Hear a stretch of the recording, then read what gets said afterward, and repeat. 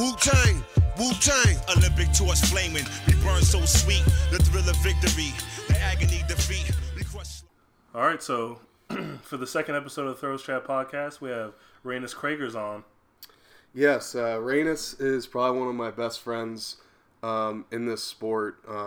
Reynis is a decathlete for the country of Latvia in Eastern Europe. And him and I were teammates once upon a time when I was athlete at Kansas State University. He's currently a post-collegiate, trying to achieve the great dream of that professional track and field life.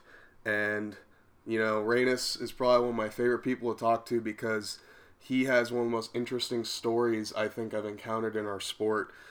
He's gone through a lot of trials and tribulations in terms of coaching changes, moving to a new country, dealing with a new environment, new culture, and also one of the greatest comebacks from injury I think anybody will ever hear.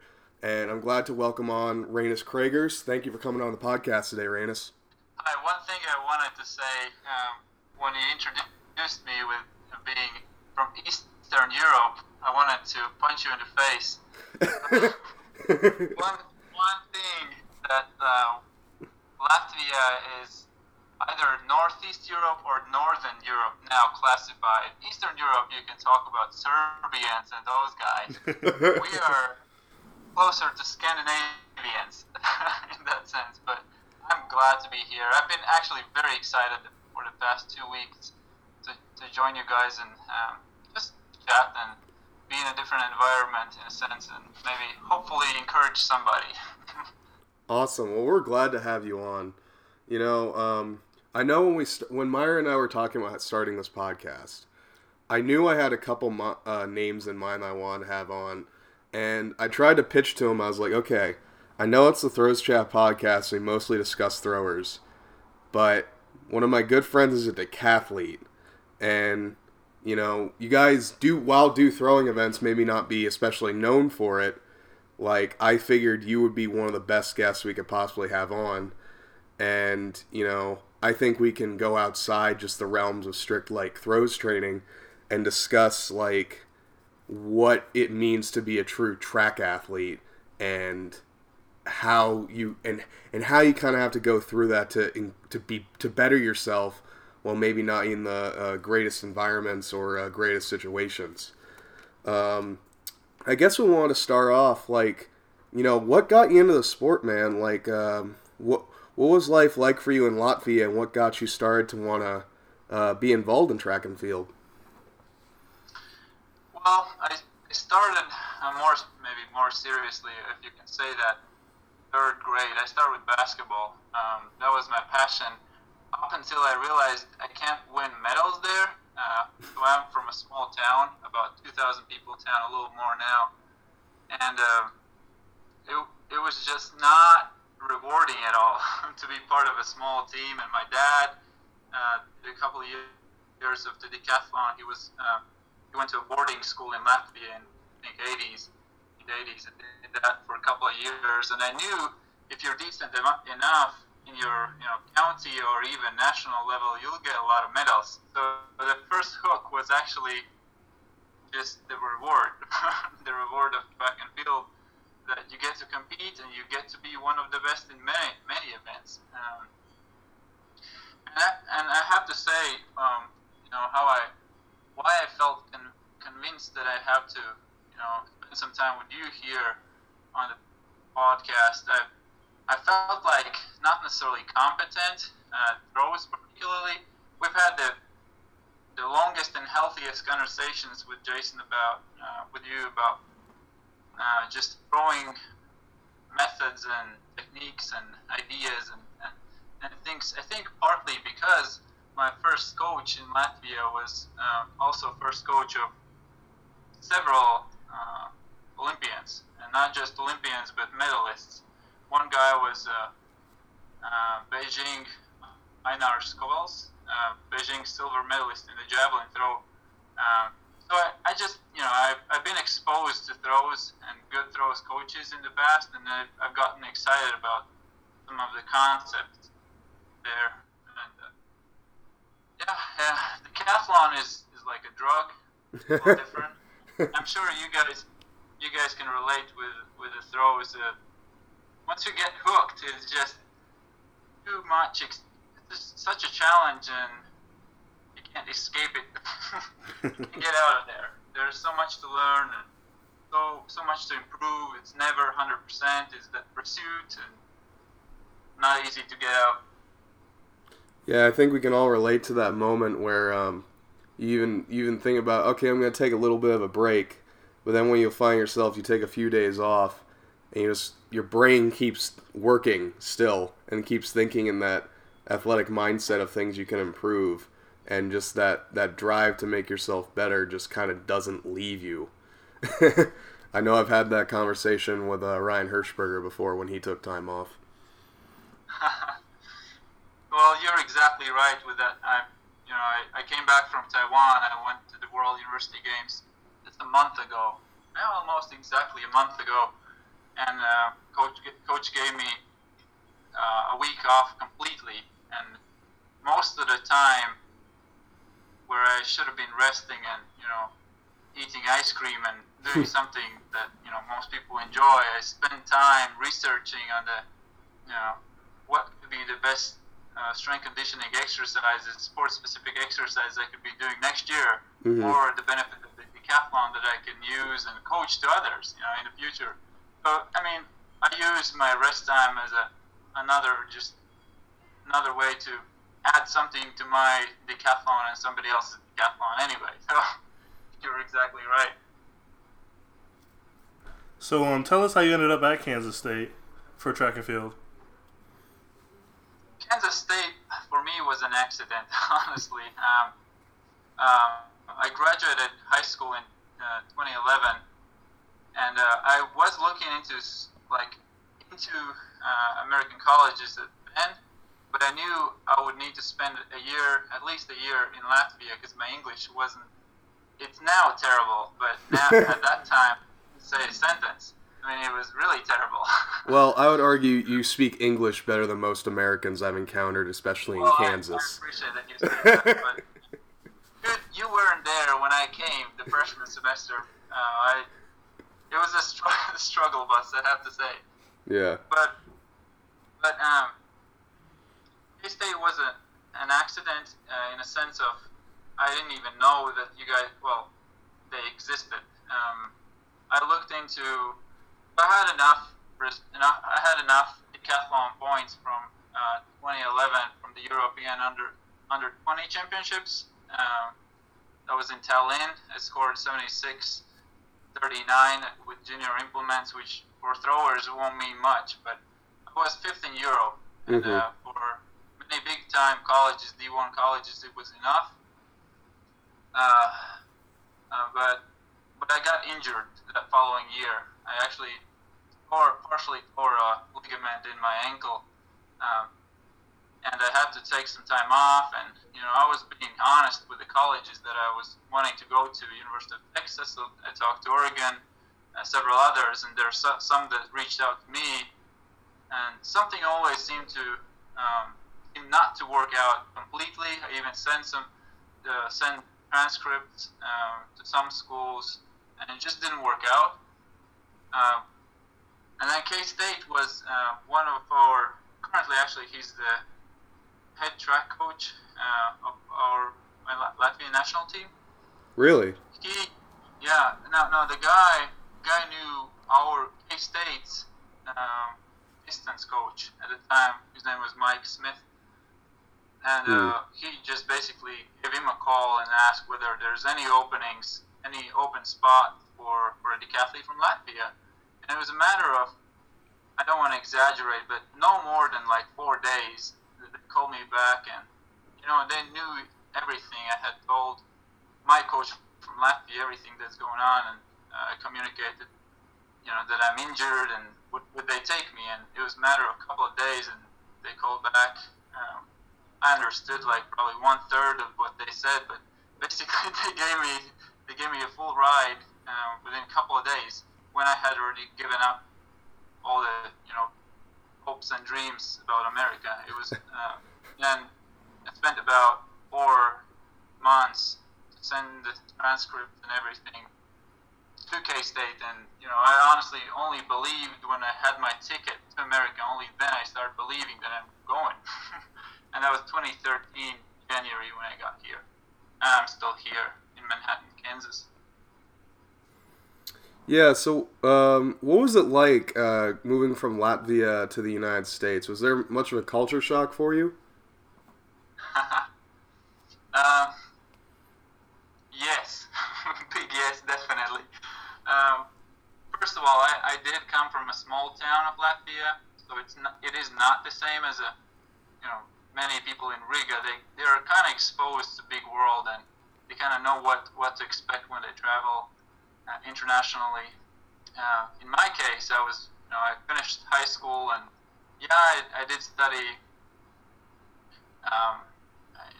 in the capital city university there in Latvia, but I trained in deep jungle. I would drive every day an hour back and forth to practice, and I lived and trained in the middle of nowhere. So it was a big culture shock, just because it's the biggest university in Latvia is a couple thousand people, and here you have 25. But also the open-mindedness of Americans, in a sense of they're very approachable, and in that sense you're absolutely right. Latvians are like most Eastern Europeans. We are, in that sense, it takes time to open that nutshell, to soften us. We will not be approachable until you take time and kind of help us open up slowly. The first example, maybe the night I got to Manhattan, there was an African American guy approached me right away, like within 15 minutes of me getting there. Like, how's it going, man? You want to play video games with me? And I have to say that one of the biggest struggles for me was to understand, mainly African American accents, especially if people were out of state, like somewhere from the South. I just couldn't, I was barely speaking any English, and that was mainly British English that we got taught. But people are like, I don't even know you. You were inviting me to play video games. It was just kind of, it took some time. And maybe the other thing, a lot of times you guys don't think about it, but how are you question, to me, in my country, if you ask how I'm doing, you better stand there and listen to me. Pass by and pretend like it's a hi. So that was a shock, and I actually trained my floor mates in the dorms first semester to stop and listen to me about 10 minutes every time they ask me how I'm doing. It was, yeah. That's funny. I actually sort of had a similar story when I moved to K-State. Was I guess me being from the East Coast of the U.S. in Pennsylvania, and I guess I was just kind of a loner anyway in respects. It took me a while to warm up to people. When I moved out to K-State and I just met all these people like in the dorms like that, and they all wanted to say hi or even say, hey, let's hang out. I'm like, why are you talking to me? I don't know you. Like, we haven't met like formally. Like, I'm confused. So I could imagine how that was probably even more so for you in your situation. So, you transitioned culturally to K-State. What was it like shifting like coaches from, your old coach in Latvia who, did work with multiple Olympians to, who could probably consider one of the top coaches in Latvia, to essentially one of the top coaches all around in the United States, in Cliff Revelto, who's also coached numerous Olympians in the multis, and of course currently Eric Kennard in the high jump. Well, in Latvia, my former coach, my first coach from my hometown, he coached me up until I graduated high school, and then I moved on to college, and then I had a different coach that was national multis coach, and unfortunately, I think 2012, the Olympic year, my post high school coach passed away, and I was left without a coach. And my high school coach wasn't willing to take time. He just didn't feel competent enough, and he was coaching little kids too. And so I was coachless for the last year being in Latvia. I didn't have a coach. I had assistant people who helped me out, kind of thing, or developing coaches who guided me and helped me as much as they could. But it wasn't like a real set-up program. And I came to K-State semi-injured. Truthfully, never semi-injured for me. It's whether 9 out of 10 things hurt today than all of them. At Cliff, I got to meet Cliff, and I kind of knew what to expect. I knew he's a big deal, big time coach.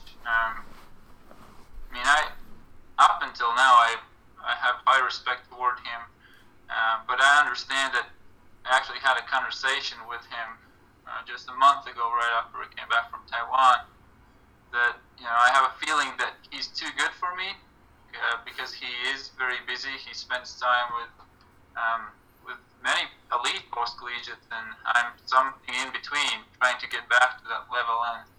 And all these years, from 2013 to 15, as I was training and competing, he was there for us, for the multis, but it was not easy for me because I was used to more attention. Mm-hmm. So I had a hard time adjusting to the new atmosphere of a bunch of people get together and train together, kind of thing. Not to say good or bad, but it was not easy for me. But we've maintained good relationship with Cliff. I'll share a little bit later about as you mentioned, roadblocks and things that I ran into in 2015. But he's been a helpful instrument in my development, and I'm very thankful to him for sure. Yeah, so you mentioned we'll hit those roadblocks later, but since we're kind of on the topic, we might as well discuss it.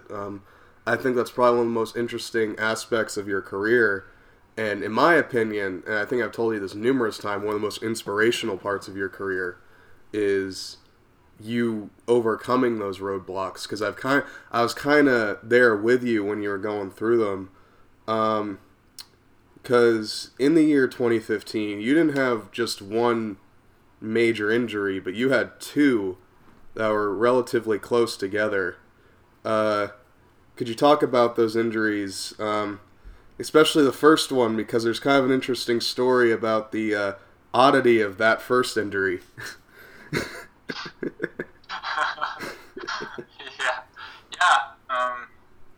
So up until 2015 indoor season, I was in a decent shape, but I never was able to really peak. I knew that my injuries were too severe to get myself to peaking level. And in 2015, even though I had some chronic Achilles issues, I was able to get in a good shape and competed the first indoor heptathlon meet in Lawrence, Kansas, University of Kansas, UK.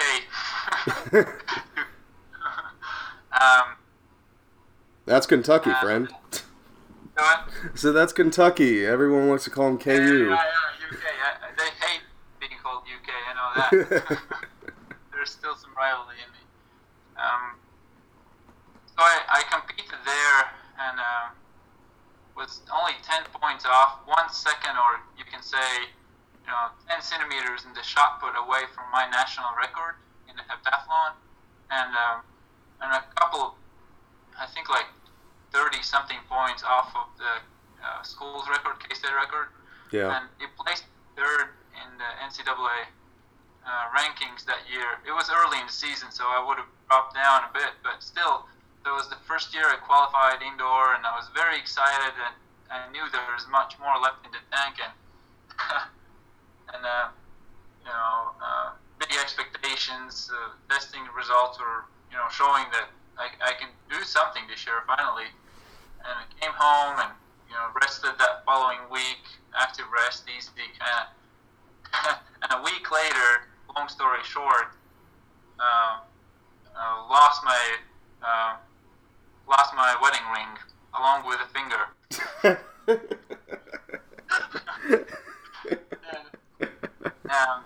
was just a freak accident, something that you maybe see in movies or stories where people are just being dumb. I mean, for the most part, and it kind of was. I mean, it was dumb. It was silly how it went. I was trying to see if our maintenance people had fixed our roof, and we always had a leak in our ceiling in the apartment complex we lived in. And I was, as an athlete, trying to jump up and grab the edge of the roof and do a pull-up, see what's going on. I heard some noise on there, and I basically came down with a missing ring and a finger. And that was February 6th, so it's still early in the indoor season, relatively. I mean, first part of the indoor season. Long story short, they did the surgery. There's no way to save the finger. It's dominant hand, right hand ring finger. Yeah. I got it cut off until the first digit, knuckle, correct? Yeah. Mm-hmm. Yeah. I'm now a 4 1/3 finger decathlete. Probably currently the only one out there, as far as I know. Maybe somebody else can claim that, but so coach was. If I could show you his face now, it would be probably more productive. But his expression was just priceless. He was waving his hands and just couldn't understand. He would expect it from some other athletes, but not me. Usually Europeans come with semi-reasonable mindset and excited to work hard. And it's like right, and he used I think some words that I won't mention here, but he was just questioning like how, and my argument at that point was, Coach, most of your athletes do much more stupid stuff on a daily basis and nothing happens. And he's like, right, you were definitely right there. So, I mean, long story short, I started training with lefty shot put and everything. I was still going through rehab, and they were saying, well, we're expecting in 2 months for you to be able to train again and see how it progresses afterwards. But April 1st, less than 2 months later, I was given a green light to compete. And actually, on the day when they gave me green light, I went down to Texas to already compete. Not in throws, but some horizontal events and some running. And I had been, all that time, I had been going through tremendous Achilles pain, chronic Achilles inflammation, and I was focusing so much at that point on my leg work. I knew that most likely I won't be able to get great points out of my throws, because I thought, well, most likely I'll be throwing with my lefty. Javelin, shot put, javelin, not as much, but javelin, like discus and shot, I thought. Mm-hmm.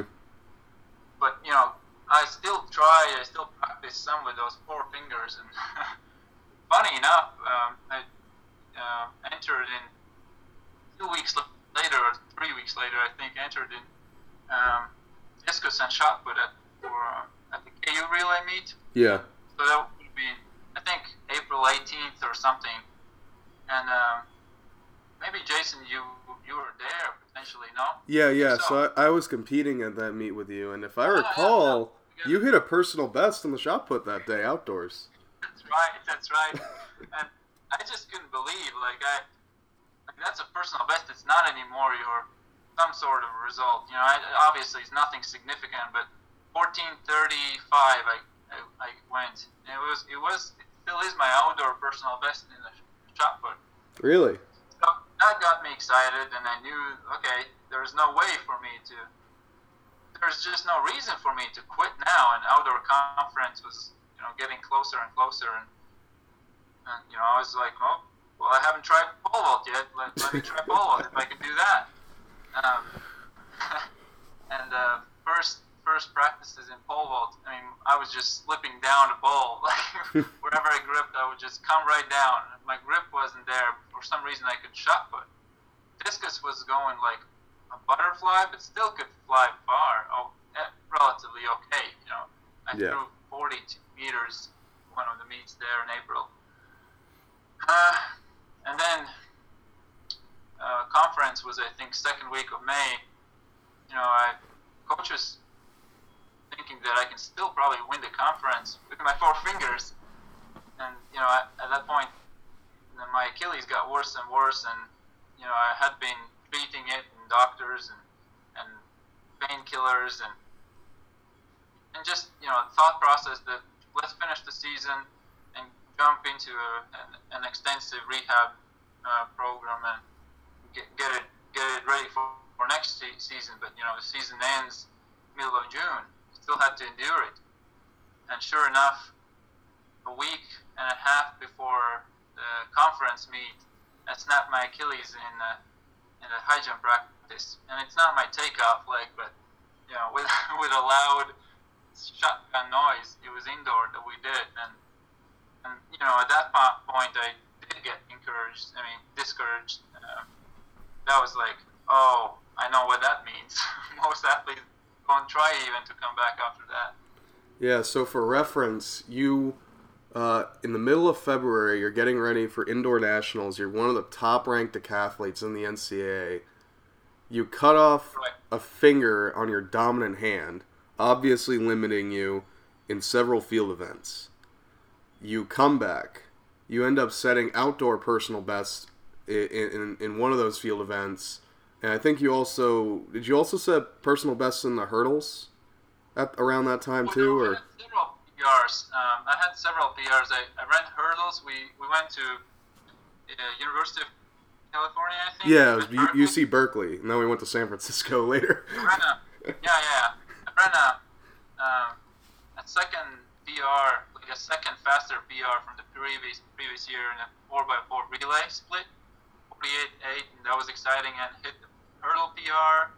I was in a good shape, but my Achilles didn't think so. Yeah, so within a period of 2 months, you make this wild comeback in such a short amount of time, in my opinion, from what people consider a debilitating injury with cutting off your finger, to now you're going to possibly one of the worst injuries an athlete could have in completely tearing one of your Achilles. That was a shock to say the least. And if I recall, you have a video of that actual injury, correct? Yes, I do, and that's what I was able to retell you. The noise was like a, shotgun. It was like like a pop, real pop. Yeah, I could vouch for that. It was crazy when I watch it.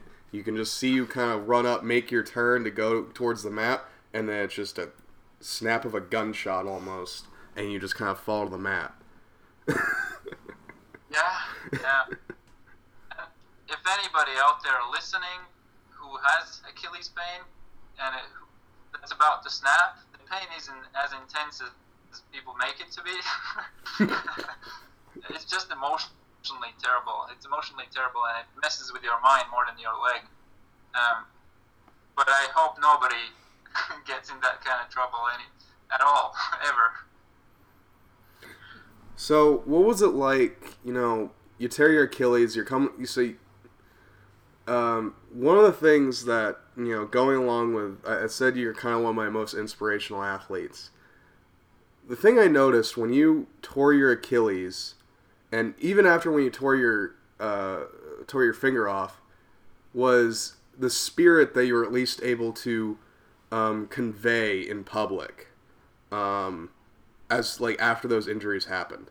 I remember like within a week after you cut off your finger, you were making jokes about someone pull my finger or something, and I remember after you tore your Achilles, like you were still at least publicly presenting like you were in high spirits. You had an idea that you could come back from it, or at the very least, you knew you were starting a journey that would improve you mentally and possibly spiritually. Can you talk me through that? Like, can you talk us through that? Just like what that was like months after tearing your Achilles, what that rehab was like? Oh man, that's a complex question. Well, my spirit maybe was very positive, as you said. That was part of the coping mechanism for me, and it's always been. It's been natural for me to try to, I don't know, not show pain, but also it helped me, at least outwardly. But my wife would tell you every single complaint there was, and there are a lot of them. If she was here, she would tell you, from A to Z, every single one of them. It wasn't an easy process. I mean, there's a lot that goes through an athlete's mind, passionate athlete's mind, when you go through something like that. I just, that feeling of, well, one thing I have to say, I got to sit in a lazy boy chair for a while, and was sipping coffee and living a life that I usually dreamt of when I was going through these grueling practices. Mm-hmm. Like, I was thinking, well, if I can get to do something I really like on, Sunday evening kind of thing, that's a life of,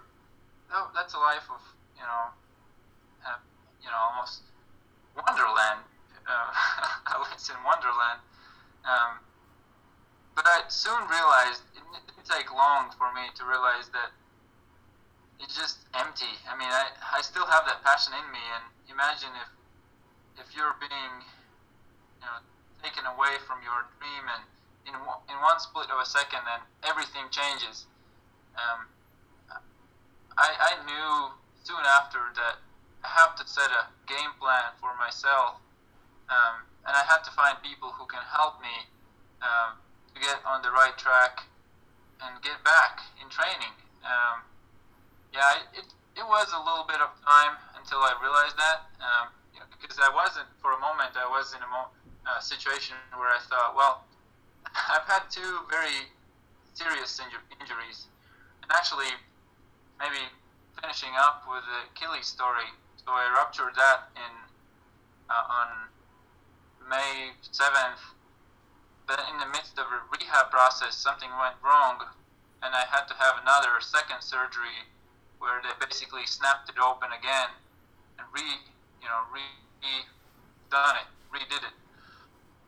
So I had two Achilles snaps essentially on one leg, and when you hear that, it's not twice as bad, it's 10 times worse than just one snap. The muscle atrophy, and that was done in August. So I mean, I had time of crazy doubts when I thought, well, finally now, nobody's gonna blame me for quitting from the decathlon. Nobody's gonna say, "Whoa, Reigns, you didn't try all the way." Most people assume that you got severely injured, go home, do something that, like Usain Bolt says, go play piano. Mm-hmm.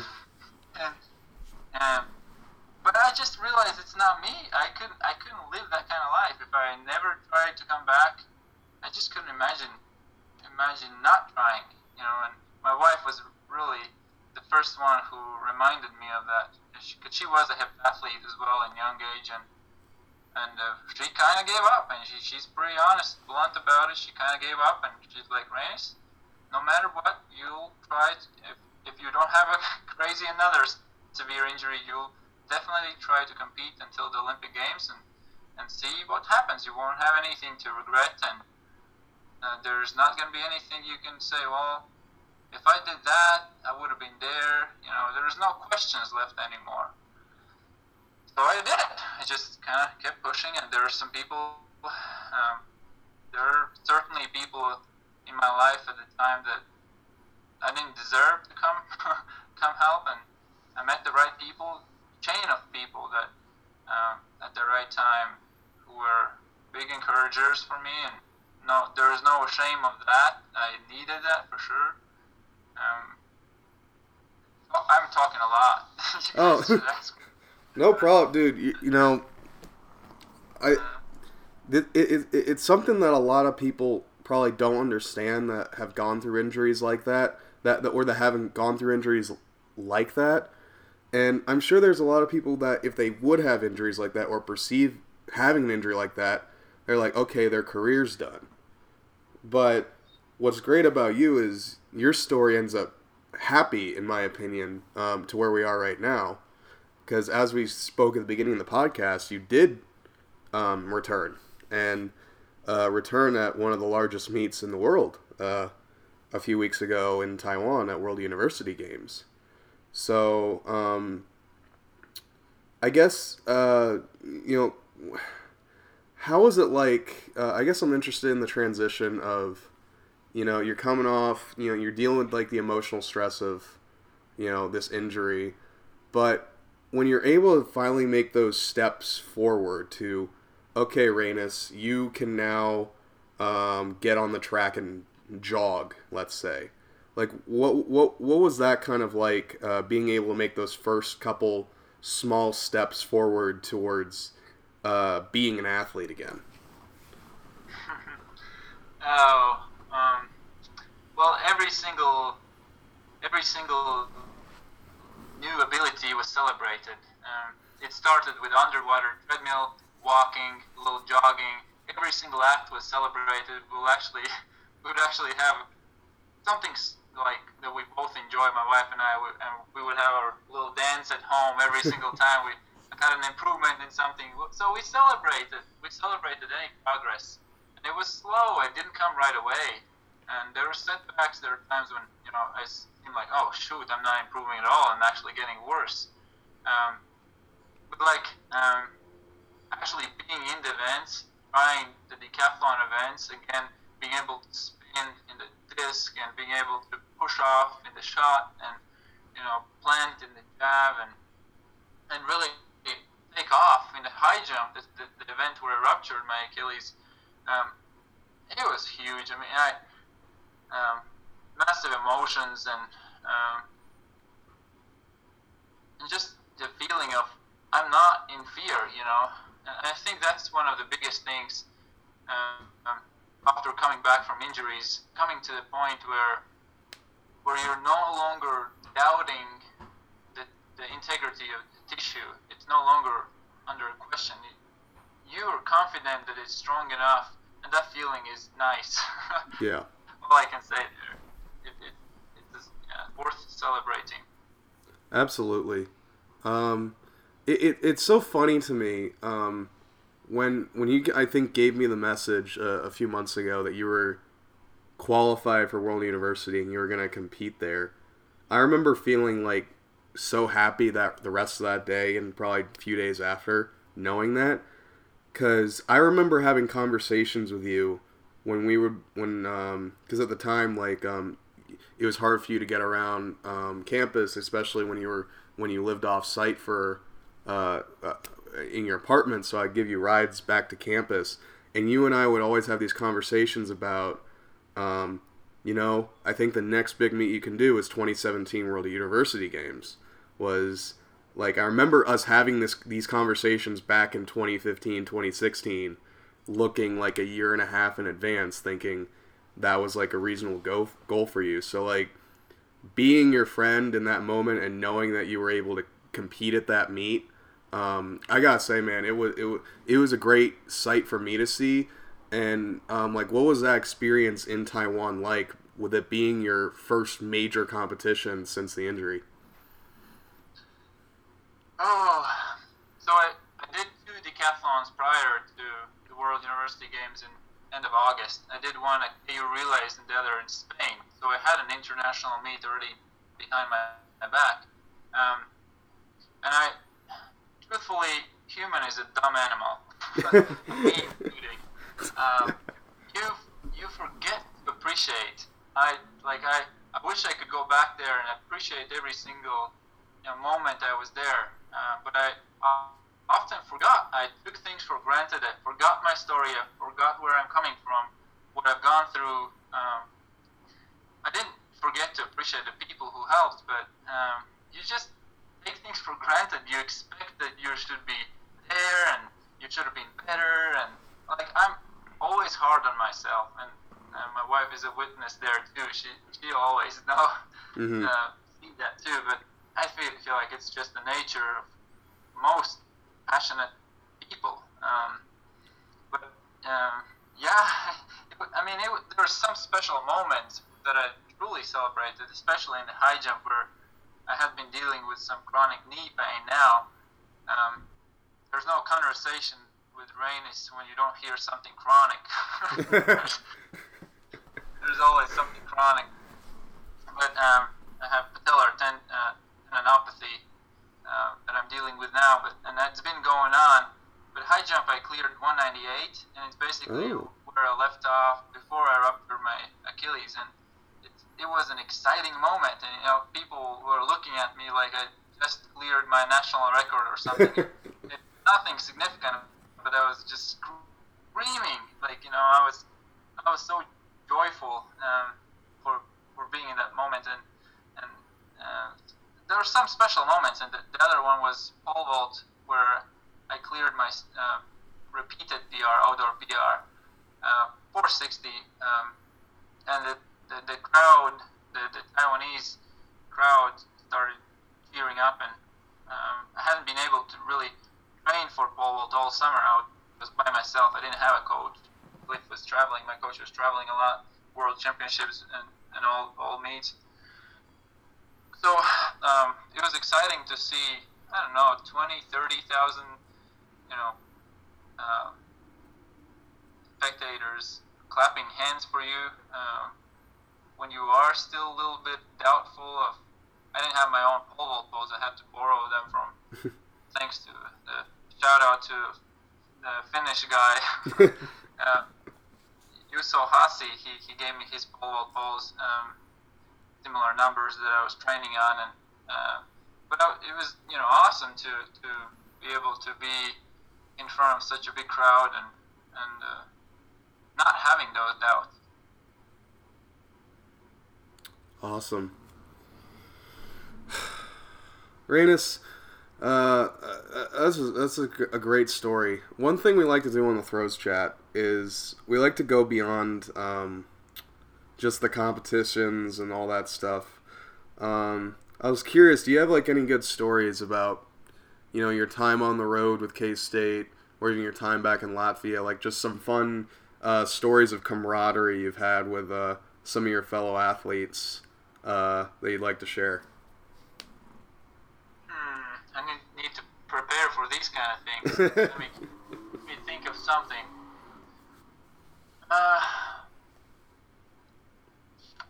Well, a couple things come to my mind from Spain, from the decathlon in Spain. I went there a day early, so it was European Team Combined Event Championships in Monzon, a couple hours, 2 hours away from Barcelona, 1st, 2nd of July. And I got there a bit early before my team arrived, and all my dinners and lunches and breakfasts were either by myself or there's an Icelandic team that got there early, and they basically adopted me for a couple of days until my team arrived for a day and a half. And I got to know these guys, and one of the guys actually now transferred to school in Atlanta, University of Georgia. But super humbling. One of the coolest things in the decathlon is that you get to spend a whole day, 2 of them, with people similar to you who go through similar grueling workouts and mindsets and doubts and fears than you. And that part with them, with the Icelandic team, just fun days together, but being able to relate to them and realize that they have similar injuries than I have. And I took some tape rolls from K-State, scrap rolls, and a bag of them, a whole bag of them. And many teams didn't have their physical therapists or trainers with them. And I don't have a degree in that. I'm just a kinesiology major, but I've treated myself and I've helped others before. and it was just,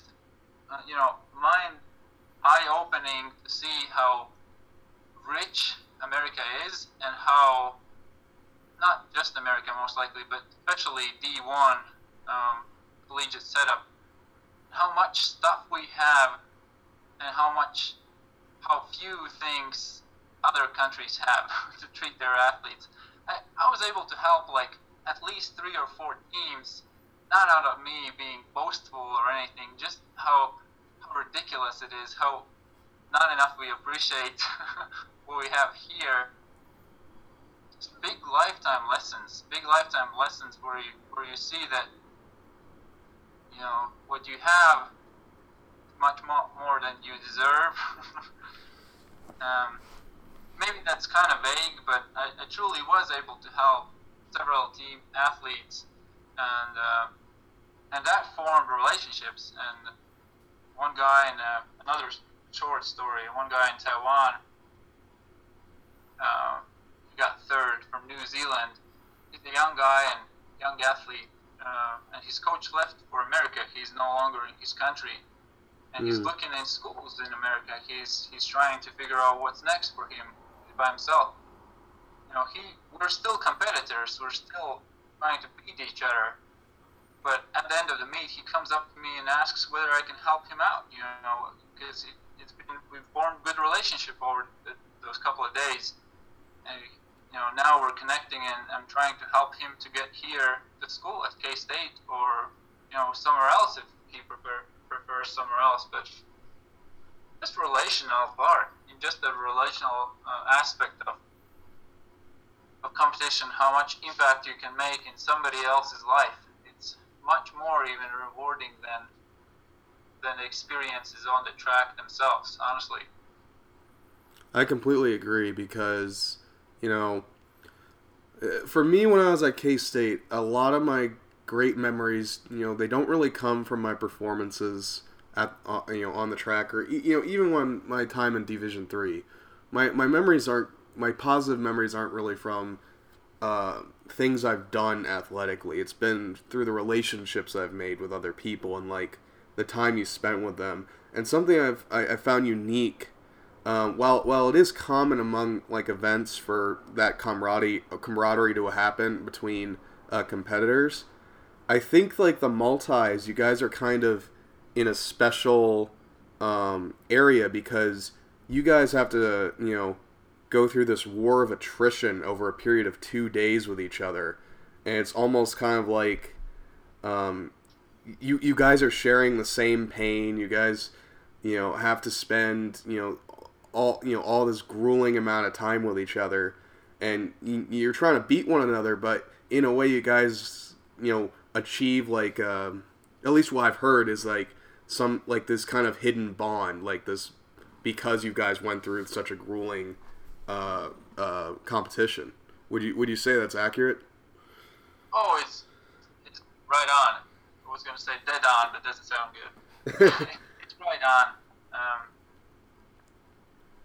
Yeah, I mean, there's nothing to add really.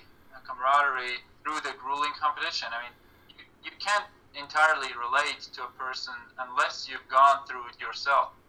And I think that's a big truth of life. With anything you're dealing with, whether it's the decathlon or struggles apply, you can't be empathetic enough with just words. You will be much more effective in somebody's life if you've gone through it, no matter what. It's not to say that it's useless if you haven't gone through all the possible struggles out there, but it's much more effective if you have together with that person that bond and camaraderie, as you say. I just want to bring this up because it's probably one of my kind of the funnier memories that I've had while at K-State was when you and I were, we talked about being at UC Berkeley for competition earlier, and after that we were like the coaches let us go and hang out like in the Bay Area of San Francisco for like a couple hours. Oh yeah. And I remember you and I hanging out together then, And I just remember you and I deciding, hey, let's go into one of these shops. I'm not sure if you remember this, but it was like... I do. I remember you and I were walking through, like, and there's just sculptures everywhere. And I was like, what type of shop is this? And like, they had like a giant, almost Roman centurion Trojan horse, like, that was standing like 15 feet tall in the window or something.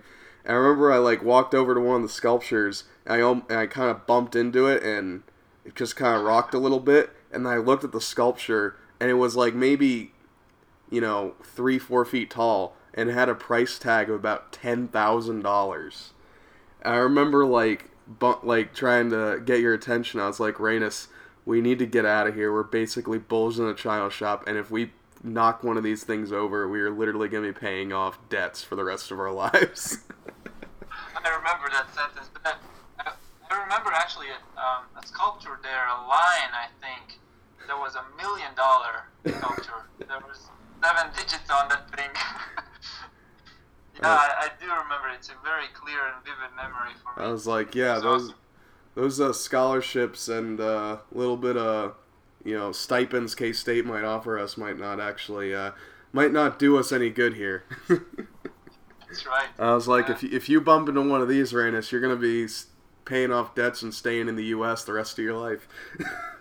Well, maybe that's a way for my wife and I to stay. Maybe that's the only way for us to stay. Otherwise, it seems like with the policies around here and interesting people being in charge, seems like we may have to leave. Actually, next February, we're looking for other options too. Maybe that's the way to find a way to stay here. Oh dear. Go back to San Francisco and bump one of those statues. Oh dear. Well, I hope that works out. I mean, I know you got a good good group behind you at K-State. It's been good to hear. It's good to know that you still have people that are there supporting you. Yeah. So I guess we're gonna pretty much be wrapping up here soon. Would you have anything you like to plug, like social media accounts or even some businesses that are helping to sponsor you, just to kind of get your name out there? If you're still looking for sponsorships, anything you'd like to plug? You know what? So we are strongly considering moving next year, starting from February. I'm currently under a local sportswear company, ETM sportswear company. I do a little bit of marketing for them, and that counts as a small sponsorship. They're just making a video, putting a video together, doing a bunch of interviews. But honestly, anything that I would be looking toward is someone who care about international marketing, who care about online marketing. In a sense of, I would be overseas next year. If there's any way I can benefit someone, motivate someone, encourage someone any way that is, works both ways, well, just shoot me a text message or something. Let me know. Throw my name out there. Anyone who's interested. Awesome. Well, I'm glad you were able to come on the podcast today, Rainus. I think I had a great time. Your story is truly, it's an interesting one that I don't think it gets told too often. It's one of my favorite stories to tell people when I tell people of athletes that I knew that I've gotten to train with and experience friendships with. So I'm really glad you were able to come on today. Oh, thanks so much. Thanks for the opportunity for both of you. It's been heartwarming for me to recollect those memories, and truly, it's been encouraging to hear my own story. Because, as I said, humans are dumb animals. We forget. We forget everything that we've gone through, and it's not that we need wisdom bombs every other day. We need reminders every day, I think, and that's what I needed, to hear myself and hear you repeat me. I appreciate you guys. We appreciate having you on, Rainus. We wish you the best of luck in the future, and be sure to let us know how things go for you. Sounds good. Thanks so much, guys. See ya. See ya. Bye. Throwers of all ages, mark your calendars for the biggest throws clinic of the year. Grand Valley State University is hosting the 2017 GVSU Big Throws Clinic in Grand Valley, Michigan on December 16th and 17th.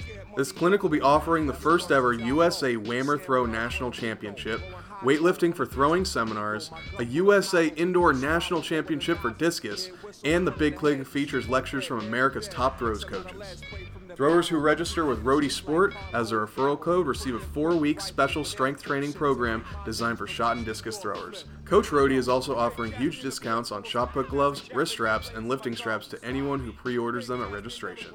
Visit throwschat.com for more info on how to register.